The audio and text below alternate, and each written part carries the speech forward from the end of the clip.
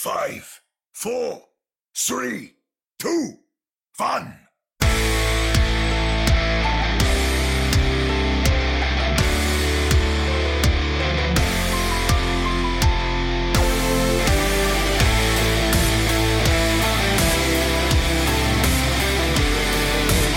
Welcome to another episode of the Ready, Set, Home podcast, your premier podcast to do with everything with the Vancouver Titans and the Toronto Defiant. I am Chris at Lightforce, the voice coming to you from the great humid beyond, joined virtually as always by Omni at OmniStrife. Welcome, Omni. So since your voice is coming from the great human beyond, where is my voice coming from? Well, I mean, you're what? We're not that 3 far miles away. from me, Yeah, maybe a little bit more. Yeah. For now. It's still humid here. Yeah, thanks for joining us, by the way. We're the best premier podcast at pretending to have great troves of knowledge. We're really good at what we do. You have lots of knowledge. I simply have a voice. I don't know, I thought I had great knowledge regarding this league before with how great my pick'ems were, but now it's not as great. Well, this past week, I'm watching the scores come in, and I'm thinking that somehow the API is getting them wrong. It's kind of funky. No. That's not how that's that. No. Yeah. And then I look at it like, what? Really? Oh my goodness! Like the weekend is just wacky, and maybe some of it is like, hey, we think we know what the meta is, but no, we don't. Yeah. Maybe it's, hey, we're in a good spot. Let's sandbag. All teams are they're just scrambling right now. Yeah. But we'll get into that in the fray. We've got a whole lot coming up. Obviously, the Vancouver Titans and Toronto Defiant are back in action for the final 2 weekends of guaranteed play. One team has a chance to play beyond. Another mathematically has a chance, but realistically does not. But before we get in to all of that, we've got some big news here, Omni, about the podcast. Now, please tell. Some of our listeners might have already seen the tweets, and others may have seen the news as shared in RSP Discord. But Ready, Set, Pwn is now proud to be part of the Area 51 Sports Network. And you might be wondering, what is the Area 51 Sports Network? Well, it's actually a local podcast network, obviously sports related here in Vancouver. It's based in the Vancouver area, but it has a variety of podcasts and a number of different sort of traditional sports topics. We are the very first esports podcast to join the fold. What does that mean for you, our listeners? Probably not a whole lot. I mean, you not much. Might hear us talk a little bit about the network and things that might be going on. But functionally, it's the same great show with the two same great voices that you enjoy hearing each and every week. That'll remain the same. But it's pretty cool. I mean, we're looking to really coordinate and collaborate with some of these other podcasts to just kick up the quality of our show, just that little bit to differentiate within the market. I mean, we are obviously the best. No bias. Yeah, I just hope that at one point we'd get to raid Area 51 again with that type of name for the network. Just all the podcast hosts, going down there and finally, crashing the gates. That's exactly what this means. Yeah, yes, I was heard it here first. Following the story last time, and I was greatly disappointed. I just figured, well, might as well do it, myself. Yeah, I mean, hey, if you're not gonna do it, who's going to? Right? That's right. But no, it's pretty cool news. I mean, there's some questions like, oh, does this mean that you guys are millionaires because you were talking about money recently? Well, no. We were before, right? We were totally millionaires before. We were billionaires, and now we're millionaires. Yeah. That's how great we are. Yeah, no, there's no money changing hands. It's more of a collaboration. I liked how, I mean, in fairness, it's a topic we had talked about. Monopoly money is just going all directions. Yeah, it's and I mean, I had to go buy another box of Monopoly money just to cover this week's payroll.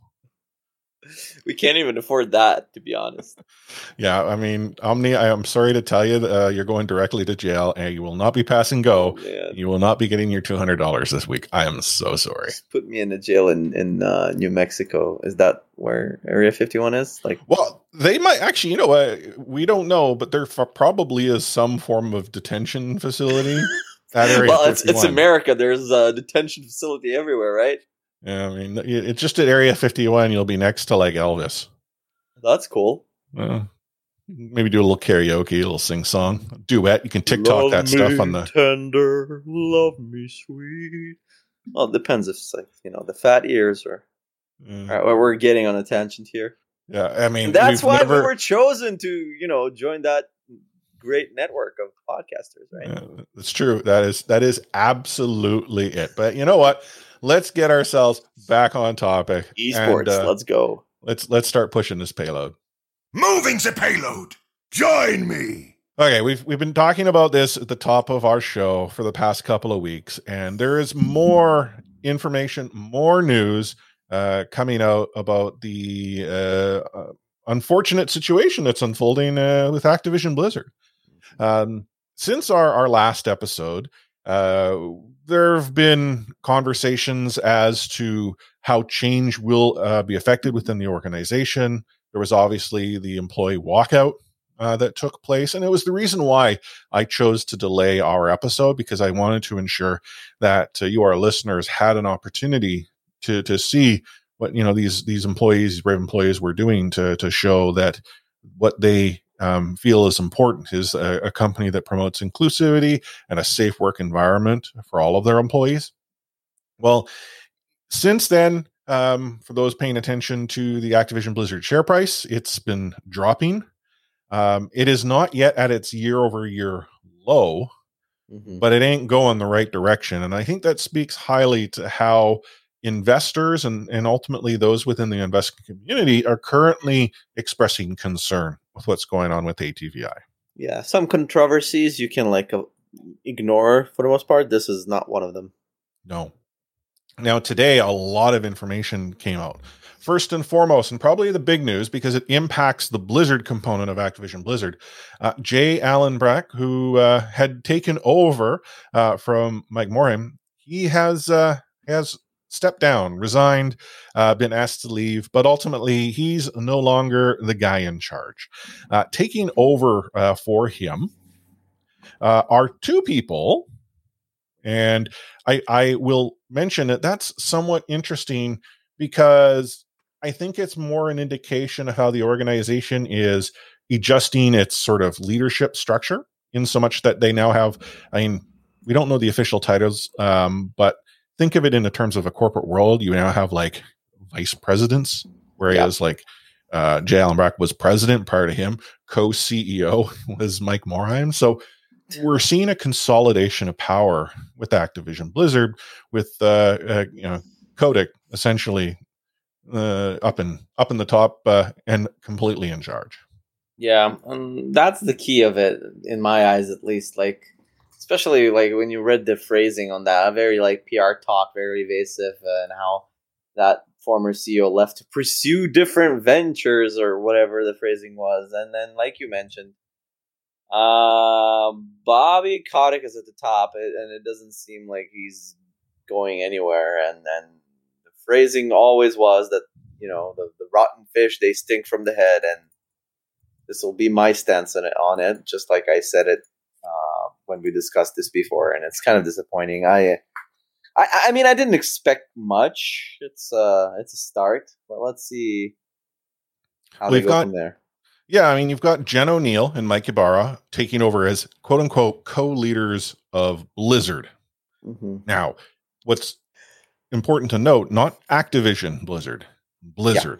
Yeah. And Activision Blizzard as an entity, is sort of what we know, was really the combination of two companies. So Jason Schreier, who many might know within the sort of esports scene, he now writes for Bloomberg. He actually put together a timeline that sort of walks through essentially things that people may have confusion about. So I'm just going to hit some of the keynotes, but he posted this thread on Twitter. 2007, 2008, Activision and then Vivendi Games / Blizzard merge. And so in that merger, Vivendi for the most part went into Activision, but Blizzard itself was left somewhat autonomous. Yeah. Now in 2013, Bobby Kotick, he actually bought Vivendi out. So that merger is essentially no more. Vivendi is now part of Activision Blizzard. And as a result, Activision Blizzard becomes a thing. At this point in time, we start to see sort of the Activision integration within the Blizzard ecosystem. But again, Blizzard, for the most part, still remains functionally autonomous. You have Mike Morhaime as a co-CEO to Bobby Kotick. But again, in the grand scheme of things in the corporate world, maybe Activision has more control.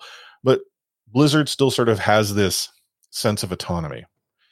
Now, Activision, they obviously are a publicly traded company with a board of directors, and they needed to ensure the money was being made. Blizzard, however, their revenues ain't doing so hot, and Activision starts to exert some influence to reorganize, cut costs, produce games.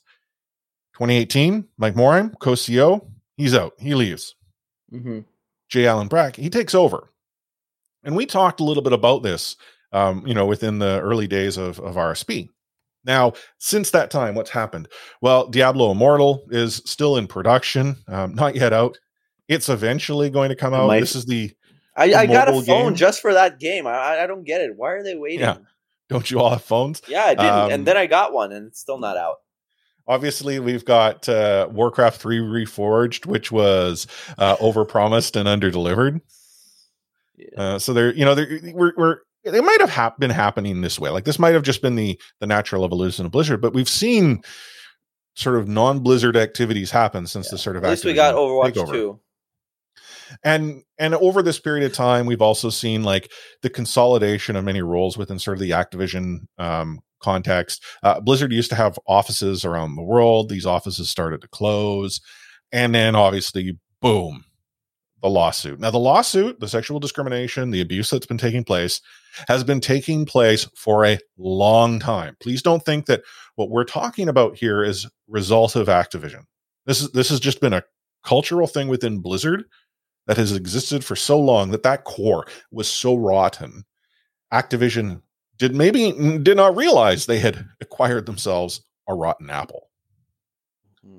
But then as of today, I mean, with the news that J. Allen Brack is out, Bobby Kotick, he's the guy at top, to the point that you said he's the head of the fish. He has taken over. He is in complete control. And this might be a mechanism to go and, cut out the rot. I mean, we don't know, but we did see that there was an investor update today. And in that investor update, their second quarter results being shared, they actually had a slide dedicated to commitment to a safe working environment, and they listed off 5 points, which they're taking immediate action. One of them was Jen O'Neill and Mike Ibarra taking over development operational accountability for Blizzard. Point number 1. Point number 2, continuing to investigate each and every claim and complaint that they receive, and with shortcomings, taking decisive action, and to strengthen the capabilities in the area, they'll be adding additional staff and resources. Step 3, they're going to terminate any manager or leader who have found to have impeded the integrity of their processes. Terminate. Number 4, they're going to add resources to ensure and enhance the consideration of diverse candidates for all open positions. Number 5, they have heard the input from employee and player communities, and our game content is appropriate. We're going to be reviewing the content, removing it as appropriate. So those 5 points aren't anything new. Like we've heard that this is the commitment that is going to be made. In fact, if we think back to the employee update shared to investors, which seems a little backwards, but hey, when your share price is tanking, you got to talk to the people who are, putting their money into your organization. That's not new. But the thing about this is when you actually look through the update, I mean, money-wise, they're not doing poorly. In fact, I think if this lawsuits, and we'll talk about that in a moment, did not exist, Activision Blizzard would arguably be doing quite well and would be seeing their share price increase.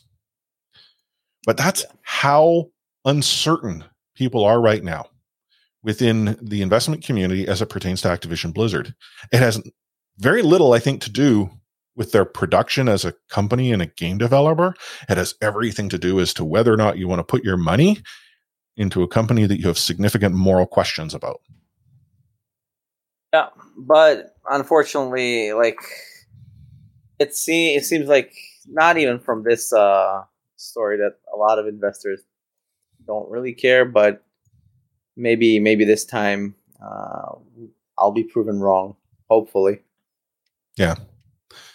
Now, I had said lawsuits. We already knew about the first lawsuit coming from the state of California, which is to do with their essentially unsafe workplace practices. But another lawsuit was filed by a law firm looking to certify a class action to go after Activision Blizzard for misleading investors.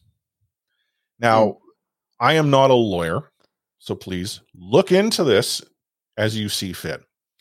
But my understanding is that the lawsuit alleges that Activision Blizzard did not accurately inform their shareholders of a significant legal issue at play or investigation at play. Now, there is a sort of standard boilerplate that's been included in declarations that essentially says, we have fielded a number of routine investigations, lawsuits, so on and so forth. But it's generic. It's routine. It's nothing specific. And the context of being routine is that any company is going to have some issues. But again, this is any company has these issues. It's something that you would see across the board. Well, I think the premise of this lawsuit is, well, wait a minute. This is not a routine investigation. The state of California is suing you for this. Is not a routine lawsuit. And you just recently declared that anything that you're dealing with right now is routine. So it'll be interesting to see how this plays out. And I again, we're not a court of law, but I'd have to wonder. There's a couple of different approaches that Activision Blizzard can take. Obviously, they can settle. That's one route. If that goes to litigation, if it does actually go to the courts, do they go in and vigorously defend that, yes, they had provided all context to their shareholders and investors? Maybe. Or two, do they try to define what this is as being routine? Because if that they're saying is, hey, these issues we're facing are routine, that speaks to a much bigger problem, not only within their organization, but within the industry as a whole. I can't imagine that being in viewing much confidence in your product when you're being not only sued by the state, but now potentially sued by your own shareholders. Yeah, I mean, companies of this magnitude, I'm sure they have a lot of outstanding, like smaller suits, investigation all over the place. But if they had known about this huge issue coming from this lawsuit, it's not a good look. And sadly, this is probably what hurts their stock more than I think the entire situation with the toxic work environment and the discrimination and the sexual harassment. But yeah, let's hope that this just stokes the fire even further for the all the involved investigators to find the truth and and bring out to make the poo float on the water. Yeah. One final note: the head of HR at Blizzard, Jesse Meschuk, is no longer with the company. Mm-hmm. And again, to think it would just be J. Allen Bracken, I think is, not at all realistic. Many heads will roll. Yeah. It's just how high those heads that roll will be. I mean, we haven't even talked about what's her name, who's going and retweeting articles, essentially talking about whistleblowers and whistleblowing is bad, and blocking her own employees on Twitter. And blocking people on Twitter. If any of our listeners were to do that. Your mental health and mental well-being is important. I don't necessarily want to get into the reasons as to why people might come after you or why you're blocking them. That's your right. But it's really odd when you block someone who technically works with you. It would be like if I blocked Omni on Twitter, but yet we have to record a podcast every week. Well, you do it sometimes, but then you remember and you're like, nope. I feel bad. It's kind of awkward. It's guilty. I think it makes you feel better. Well, I unblock you when I want something. That's true. Like, hey, can you make this artwork? It doesn't work when I have you blocked. I have to That's true. That's true. Grease those wheels a bit. You randomly choose a a social media, and you just find me there. You can't block me off of everything. It's true. You'll have me on MySpace, right? Yes. Yeah, we're best of buds on MySpace. Yeah. We're kind of laughing a little bit. I'm maybe less emotionally invested in this entire situation. And I think it's that I've just got to this point where I'm, for my own well-being, am trying to not move on, but release some of that negative, that pent-up energy. I'll admit that when I went and, called out to the Defiant and the Titans to do more than simply share words as to why this issue is one that needs to be dealt with, and to demonstrate, what actions they're taking. I tagged a number of people: Adrian Montgomery, Francesco Aquilini, Adam Adamu, Chris Overall. Like, I, from the RSP account, said, "Hey, what can you tell us?" And they were silent. I mean, I wasn't expecting necessarily a reply or engagement. I understand it's a difficult situation to simply stand on that pedestal and say, here's what we're going to do. But wouldn't it be cool if one of these two teams, if not both, could go and say, hey, here's what we do and why we do and why it matters? Like, wouldn't that speak highly? And I'm not telling our listeners that they don't have good employment practices. I believe they do, and I believe there's lots that these two organizations do. I feel it's an opportunity to go and say, here's what we're doing, and here's what we believe we can do better. It's getting ahead of an issue. And, right. There are some that might suggest that, oh, well, this is, this opportunity is not for other organizations to say, hey, look at us, we're awesome compared to it. And I understand it, but I think there is a way to do it right. And I'd like to see the Defiant and the Titans stand up and be leaders in this space. Yeah, hopefully something does come out of these franchises. Maybe it's just a matter of time. Maybe then they're looking into it more in depth to get more info. But yeah, hopefully we do see something. And that's the thing is, I think, and I use the quote directly from the Overactive Media statement. Yeah, is actions speak louder than words. And I said, great, let's see those actions. Show us them. You said it.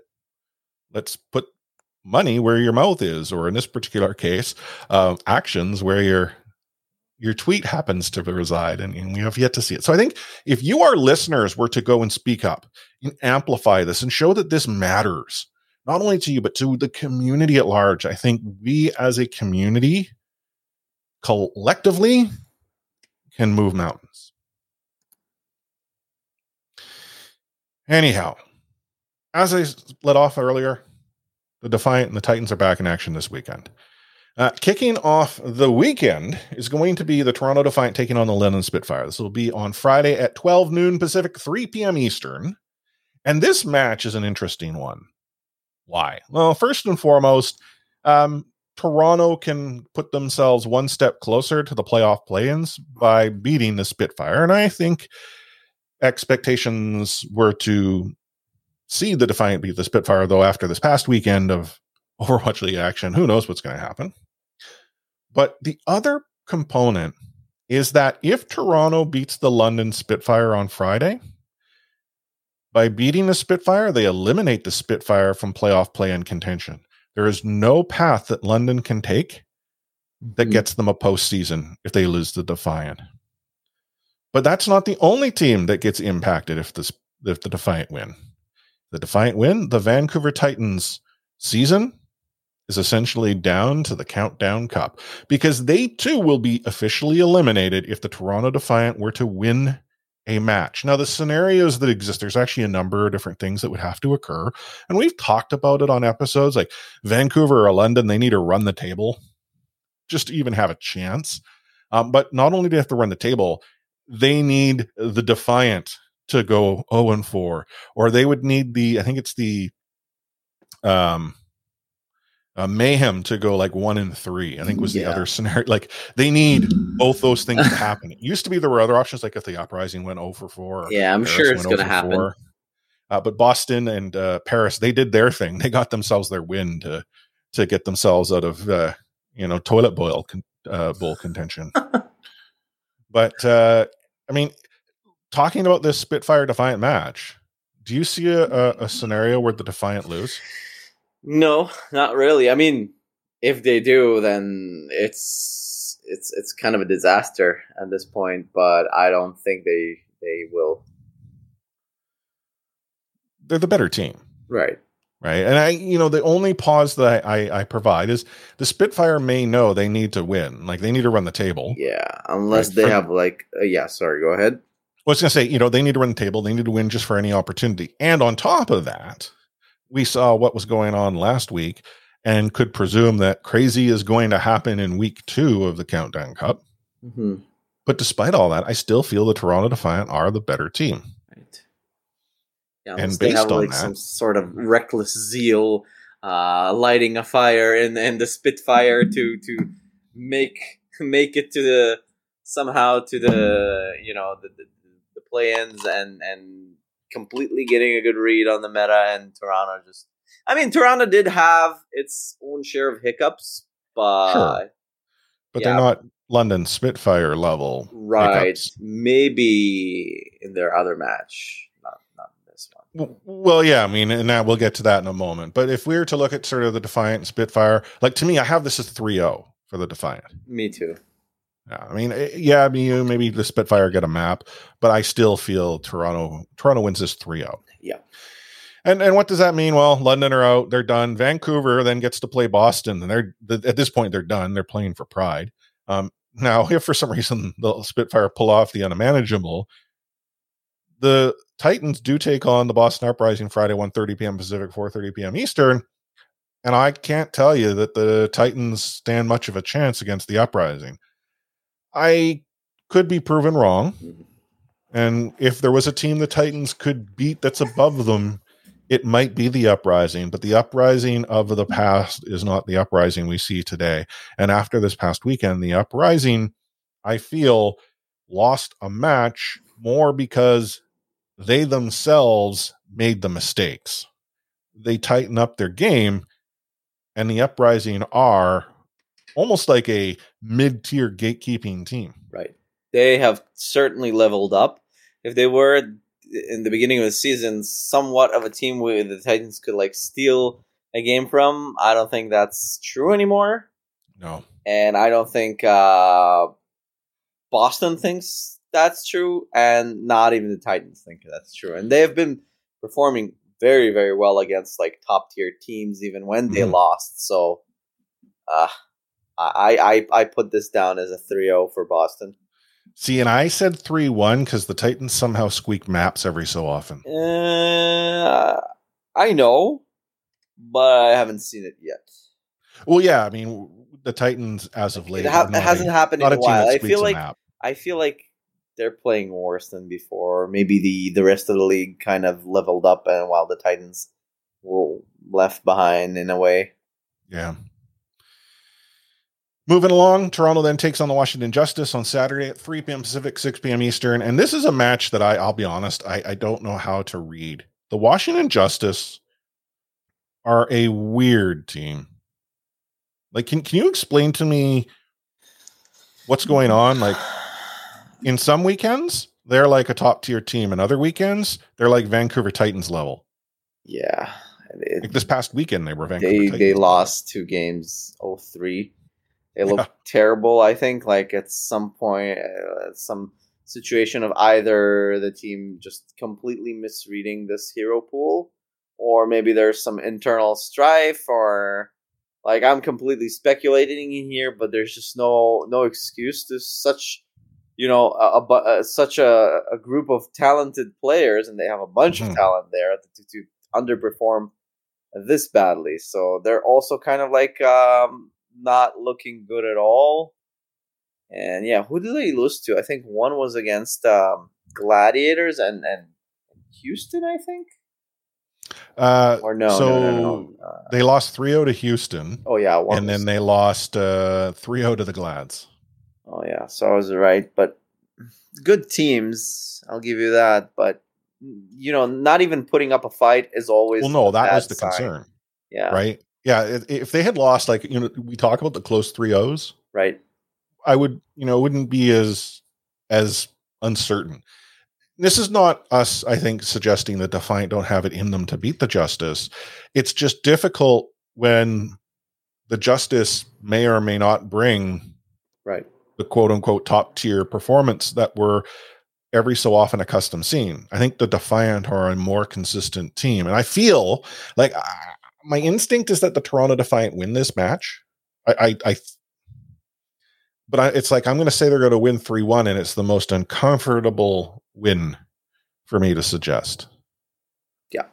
I mean, if Washington didn't play that bad last week, I'd probably go for a 3-2 here. But now it's like 3-1 for Toronto. Maybe they come back rejuvenated after having had such like a terrible showing in the first week. They kind of, go back to the drawing board and they try different stuff. But from what we know right now, it's a 3-1 for Toronto. Yeah. And then speaking of the Justice, they get to go and play on Sunday at 3 p.m. Pacific, 6 p.m. Eastern against the Vancouver Titans, which, despite Washington's performance to this point, yeah, I mean, okay, if there was an upset to be had over the course of this weekend, maybe this is it. Oh, but the thing is I still don't have, like, there's limited confidence that I have that the Vancouver Titans could pull off the upset. It would have to do more with the Titans bringing what we saw against the San Francisco Shock. That one performance, we're like, wow, this team, man, they have this effort. They could turn some games around, and the Justice showing us what they provided last weekend. Right? If Toronto beats Washington 3-0, I'll become a believer. Yeah. Yeah, I feel like, you know what? I have a better feeling about this game than the one versus the Spitfire for some reason. I don't know why. Well, but it has everything to do with how Washington's been playing. Like, it has nothing to do with the Titans, quite frankly. Yeah. And this is the struggle, is that despite that, let's say the Washington Justice lose to Toronto 3-0 in an uninspired match. Do you think the Vancouver Titans come in and get like a 3-1 win? Oh, like, it sounds so crazy that I can't even like. Right? Yeah, it's bad. Well, if they lose to the Titans, they just can shut it down and like never show their faces in public again.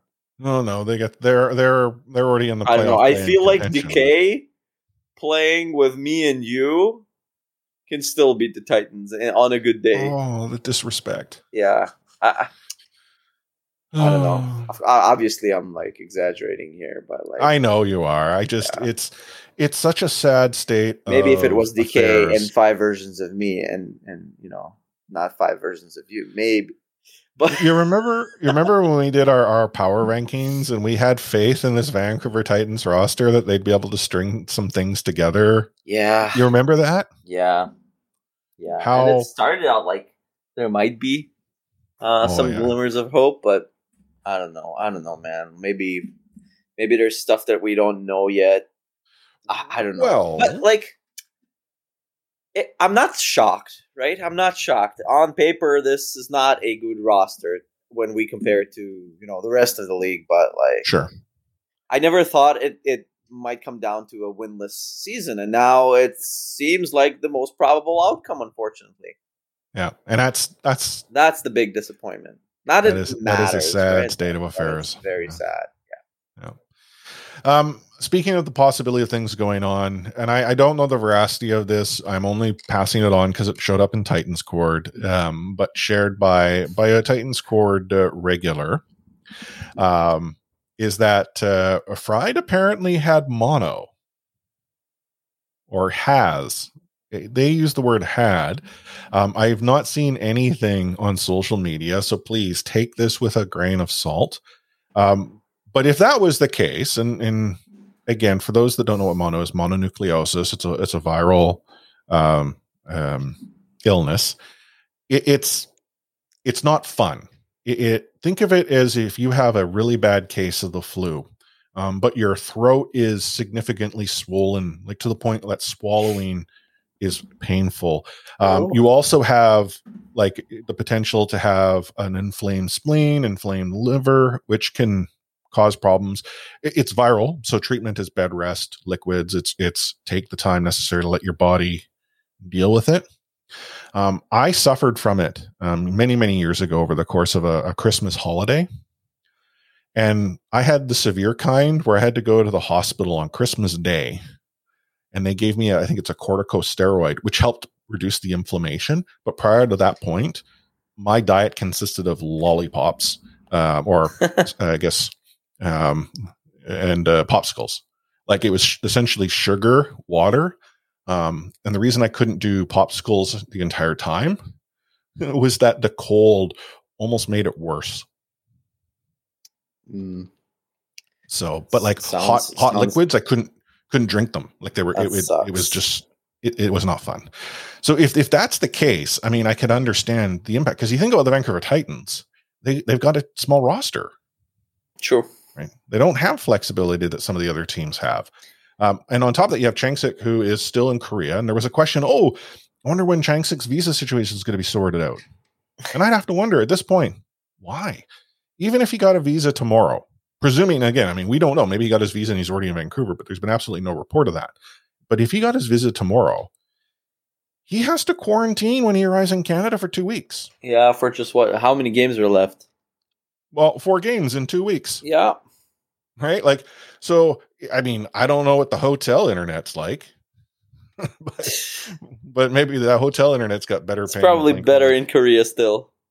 Like it's just such a difficult situation. This is more sort of pandemic impacted, but it's just the Vancouver Titans. I think at this point they're playing for pride, and it's a matter of going through the motions. Mm-hmm. Other news that we got out of Toronto and Vancouver, the Toronto Defiant have announced their fan appreciation weekend. Again, just like we saw last season, the Defiant are going all out over the course of a weekend, August 10th through the 14th. So the weekend, which actually kicks off on Tuesday, they're going to have a whole lot of giveaways. Wednesday, they've got a community stream. Now, what I found interesting is on Thursday, August 12th, is they actually have a concert that's going to be shown on the Overwatch League's YouTube channel, which I guess is it might be a fan appreciation weekend for the Defiant. That is a big league thing. They've got a co-stream with the Paris Eternal, because obviously they play the Eternal. They've got a Discord community game night. They've got the Hero Gauntlet running for their community. Like a lot is going on to sort of wrap up the regular season, the Countdown Cup. And you know, when we talk about prizing, like last year, they had a whole ton of stuff. Like the Toronto Defiant go all out to celebrate their fans. They're working and you know, give back to the community. Yeah, they're actually working. That's very nice. Yeah. The Vancouver Titans, not to be left out, are also having something that weekend, but they're going about it a little bit differently. The Vancouver Titans announced that they have their Fan Fest watch party. Now, the Fan Fest watch party, from what I can understand, is a community night. It's they also presented by TD. They have the same sponsors, Defiant, and it's going to be at the sports bar. So it's an actual in-person event. So this will be the first in-person event for the Vancouver Titans since the in-person sort of event that we saw prior to the pandemic over a year ago. The first 100 tickets get free pizza. The first 100 people that arrive get free Thunder breadsticks. Nice. And they're going to have a coach's corner. There's going to be a Titans meet and greet. They've got breadstick bingo, in real IRL rock, paper, scissors. They're going to do a live VOD review. They've got cosplay challenges. They're going to have, I guess, computer set up, play Overwatch, predict the play, lots of prizing. But they've monetized the event. Early bird tickets are $5 per. And I believe when I last checked, the early bird tickets are still available. But if you miss out on the early bird tickets, they're $10 each. I don't fault the Titans for monetizing the event to obviously, ensure, because it's an indoor event, so I understand they need to ensure capacity is monitored, and one of the ways that you ensure that you can do that is by adding a modest fee to tickets to ensure that people who are serious acquire them. Because let's say they don't do that, they run the situation where you get a ticket but you don't necessarily get in, or they have a number of tickets and a bunch of people don't show up and it's empty. Right.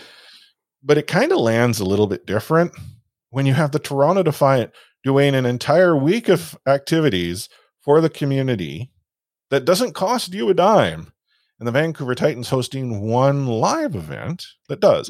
And again, I understand the money part on the live event, and you could argue that, hey, they're doing a live event, the Defiant or not. Provincially, the health jurisdiction is a little bit different. There might be different rules. But I do know for a fact the Titans were asked by a couple of people in the community, is there a possibility of doing something for those that can't attend? And the simple answer was, great idea. We just don't have the capacity to sort it. We got a whole lot going on for the live event. Mm-hmm. And that's unfortunate. Yeah, I'm going to go. I've got my tickets. Like, to me, it's just another opportunity to see, like, it's just very curious for me, right? Like, how great or bad is it going to go? I'm going to be there as part of the community, part of the RSP crew. I just got to go in. It's not far from me, and then the tickets are, despite what you said, like, they're not expensive, and then there's like food and there's computers that they've set up for events. So I expect them to put something up, and just because it's like the pandemic year, and like that's the only opportunity where they can host like one event, and to be frank, one of the only things that the Titans did right from day one were those events. Like, they always felt nice. It's of course partly is due to the fact that they have such nice facilities to begin with the Canucks Arena and the sports bar. So every time we went there, whether it was for the roster reveals or the live watching stuff, that's the part I miss the most. Except for winning, clearly, but it was always nice, and I wonder if, like, how is it going to feel if we are there to obviously watch these Titans, and what happens should they lose their final game of the season, or what happens if they win? It'll probably be very exciting, so I don't want to miss it. No, and I need to point, like, I'm talking about the modest fee. I just feel like the monetization, it's not landing quite right with me, but I don't I get it. Big issue. And it's not like when their inaugural season where it was like $100 VIP tickets. And by the way, you get a Herschel bag. The reasoning as to why I am not going has nothing to do with the Titans organization or these events. Cause you're right. If there is one thing that the Vancouver Titans as an organization have done really well, has essentially been looking to make these events better and better and better. And it is allowing us the ability to connect with the community, our listeners, and really talk to people about something we all enjoy. And I will miss that. I continue to miss that. But why am I not going? It is sort of the concern and the own sort of personal anxiety I have as to going to an event in an enclosed space with people who bring in vectors of transmission ultimately, right? And like you had mentioned, you'll be wearing a mask, and I would totally be doing too. But it's this more personal anxiety, which is stopping me. That's it. If I did not have that, I'd be buying a ticket and I'd be there with you. So I'll report for those who are listening, if you're going, awesome. Because I think, Jan, you said it right. Imagine if the Vancouver Titans if they win one match all season long, and it's that one at the watch party, that'll be like they won the grand final. I mean, in fact, it'd be the closest that you'll get to it, because for this season, it could be it. But the thing is that just that energy, oh my goodness. Like we've talked about it, I think a couple shows ago, where it's like, wow, look at the fans in Dallas, like the pop that you get. Like there's just something about that just is so special. And I can't wait for us to be able to return to live events, whether it be for the Titans or the Defiant or really any Overwatch League team. Anywho, obviously things could break between now and the weekend, and if they do, you'll find us talking about it on social as well as RSP Discord. But we're going to take ourselves a quick break before we dive into the fray.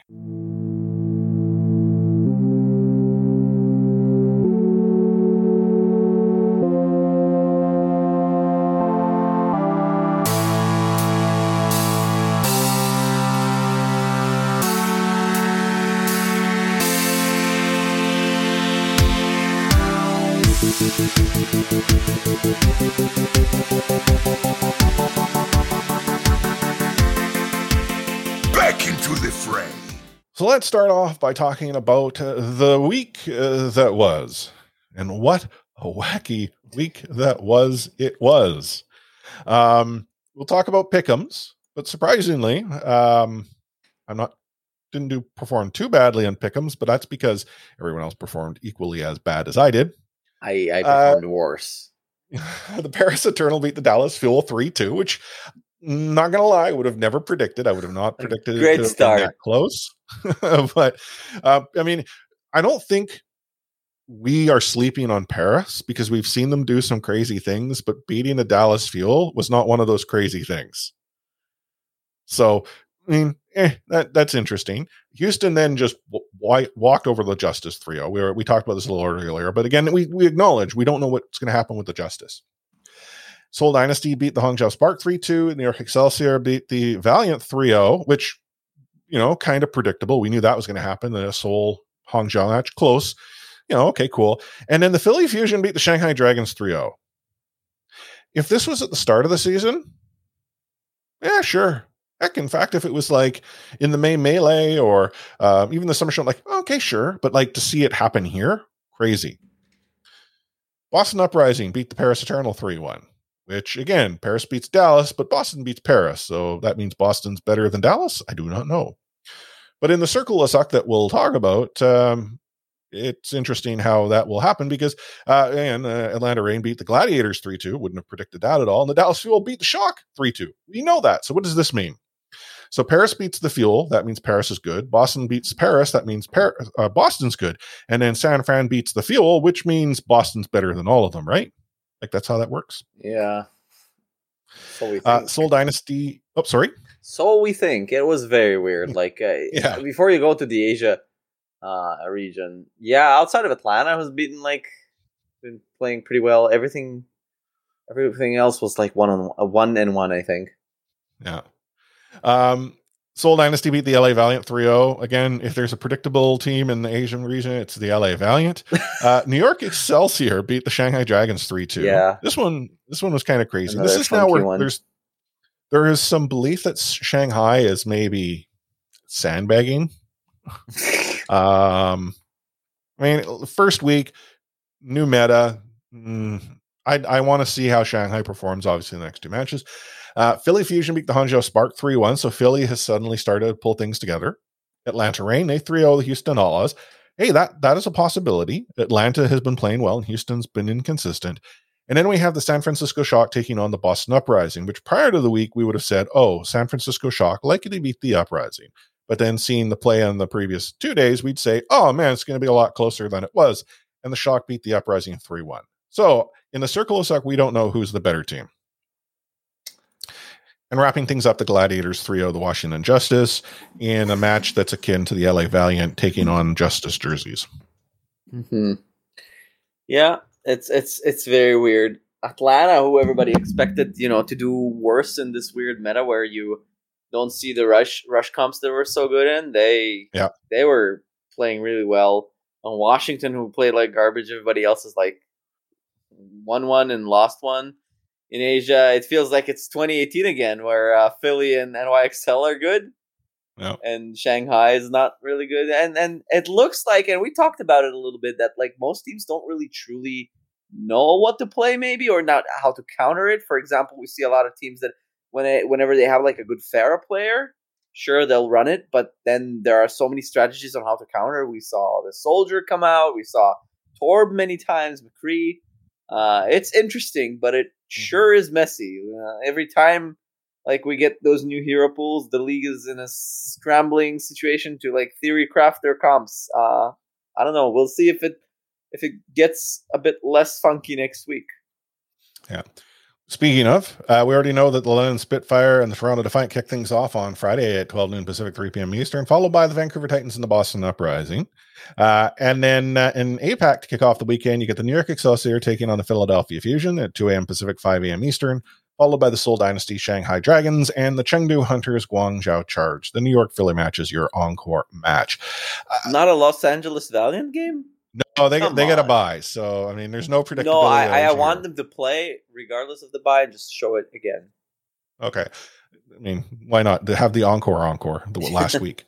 I don't know who to Seoul beat Shanghai, maybe New York, Philly, I don't know what's going to happen here. But the only match I can look at to say I think I know what's going to happen is the Hunters are probably going to beat the Charge. Yeah.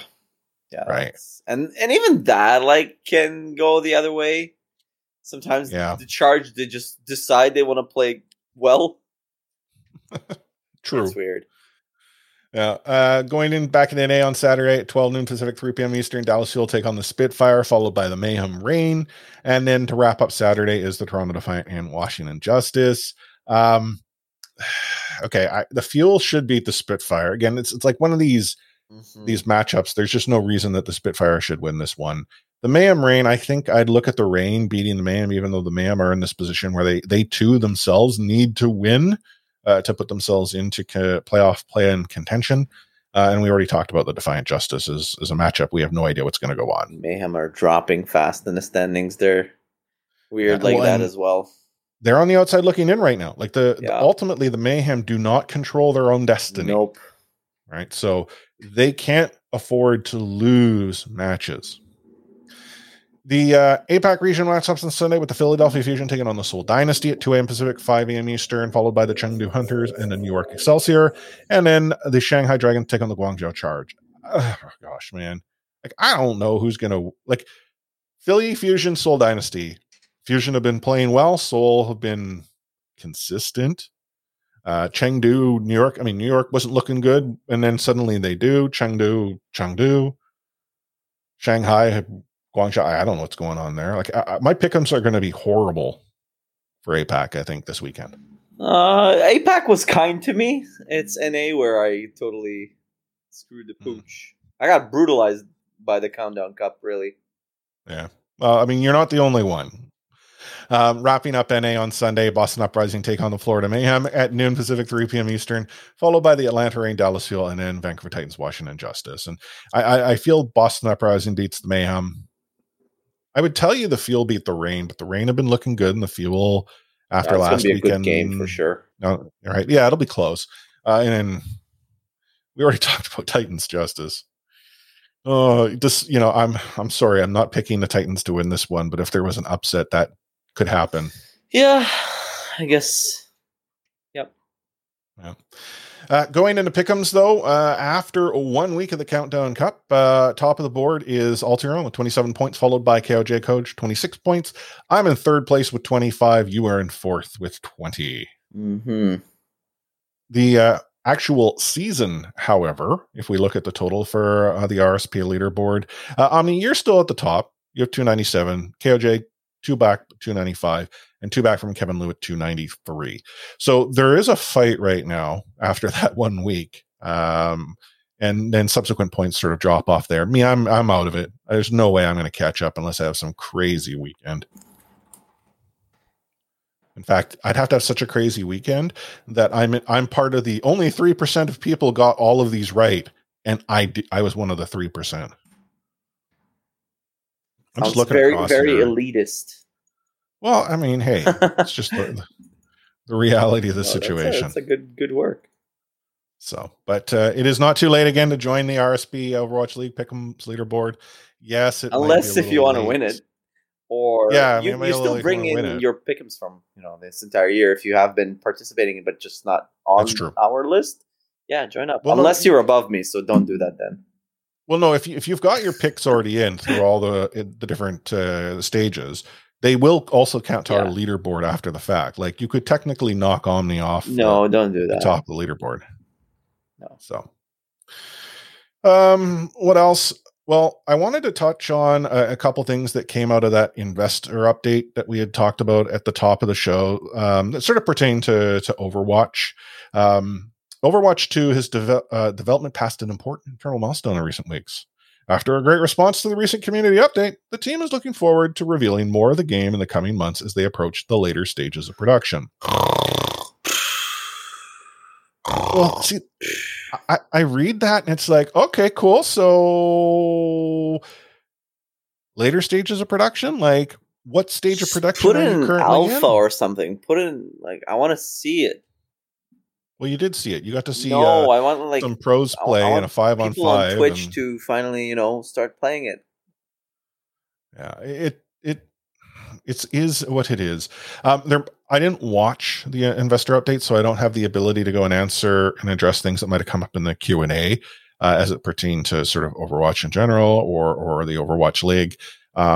There wasn't really anything about the Overwatch League that came up in at least the presentation as I had sort of scanned through. But again, it could have occurred within the Q&A, and unfortunately, the day job, gets in the way of such things. What is interesting, though, is on the Call of Duty side, they be making bank. And they got a whole lot going on in Call of Duty, despite the fact that Call of Duty Warzone has a hacker problem right now. It is bad. Yeah, well, don't they have like what they call that thing? Punk Buster? They I don't know what they have, but whatever it is nothing. Like, I kid you not, this past weekend, myself, a friend Jay, and my brother were playing and getting like domed through like building walls. That would suck. Like, it's like you're standing in a room with no windows and no sight line. Plunk. Well, maybe you were just unlucky. Yeah, it's a ricochet upstairs and all that 3 times in a row. Yeah. Anyhow, as more sort of comes out, we'll talk about that. And then the Overwatch Summer Games event still live. Still time to get skins. Still time to, get the weekly skins. The new one is obviously live this week. So, anywho, that's that. That's everything. That is all. Yeah. It'll be interesting to see how things all trickle out.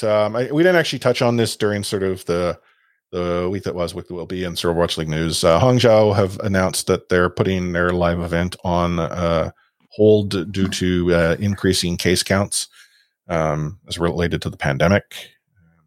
There is obviously some concern as to how that might impact the Overwatch League's playoff and grand final, which are live events in Texas and California, respectively. Obviously, there is still time to pivot, and while that would be unfortunate, it really comes down to the science. One thing I know is I will not be traveling for a couple of reasons. One of which, there's no guarantee that I can actually get in the United States. I mean, technically, yes, I could fly there, but trying to get there is going to be difficult. But 2, pandemic-wise, I'm just not comfortable with traveling yet. And 3, I really don't want to go and publicly support a company that needs to get its act together. Yeah. We'll talk about it and I'll watch, but like, I'm sorry. I'm willing to support individual teams. Yeah. I'm not yet willing to support Activision Blizzard. What we do here is for our community and for the fans and for us in a way, but not for the company itself. Not in like Blizzard Activision Inc. in no way. Yeah. Anywho, any got any final words of wisdom for us there, Omni? In Russia, game plays you. That's true. I mean, I spam that line and I play Zarya. It's like I've removed the acknowledge hotkey. So if you need me to acknowledge something in game, it's generally one of my voice comms with all the characters. So yeah, in Russia, game plays you. In Russia, game plays you. Until I get bored of that, and then it's suddenly this Russian judge is unimpressed.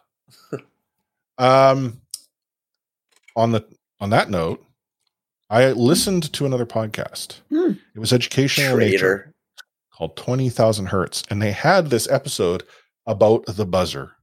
Have you heard about the buzzer on it? The buzzer? the buzzer. I've heard about many buzzers, but not the buzzer. This buzzer is one that you can listen to through shortwave radio that is consistent in nature, with the occasional playing of Tchaikovsky and the odd Russian conversation. Look more into it if you are interested. I'm interested. What's the catch of the buzzer, though? What's the appeal? Well, essentially, it's believed to be in use by the Russian intelligence community to communicate to agents abroad. And so every so often, a series of essentially alphabetic or Cyrillic characters will be read out, numeric values. And then, the buzzer is the most famous one. It's based out of Russia, but there are other similar sort of shortwave channels based sort of throughout the world. And every so often, someone or a robotic voice reads out, whether it be words, characters, numeric values, and the idea is that that's used to communicate. If we go back to the Cold War, there was actually some belief that the buzzer was a dead hand switch. That if the buzzer were to ever go offline, the nukes would launch. Okay. Oh, it's quite interesting. Yeah, I'm going to read up on it a little bit. But 4625 kilohertz. Yeah, you've been Googling it. So there's apparently a website that you can that someone has set up their shortwave radio, connected to their computer, and they're streaming that frequency live. And you can just listen to the until, a message is sent out. And then Omni, if you crack the code, you might want to keep it to yourself. Yeah, I don't know. I'm barely cracking the code of Pickham's, but maybe. Yeah, maybe.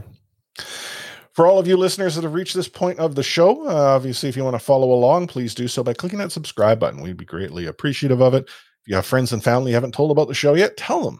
If you want to talk about our show on social, you want to tag us at Ready Set Pwn, obviously. And if you want to join in the conversation in between episodes, Ready Set Pwn Discord, or RSP Discord as we call it, is the place to be. And that's discord.io/Ready Set.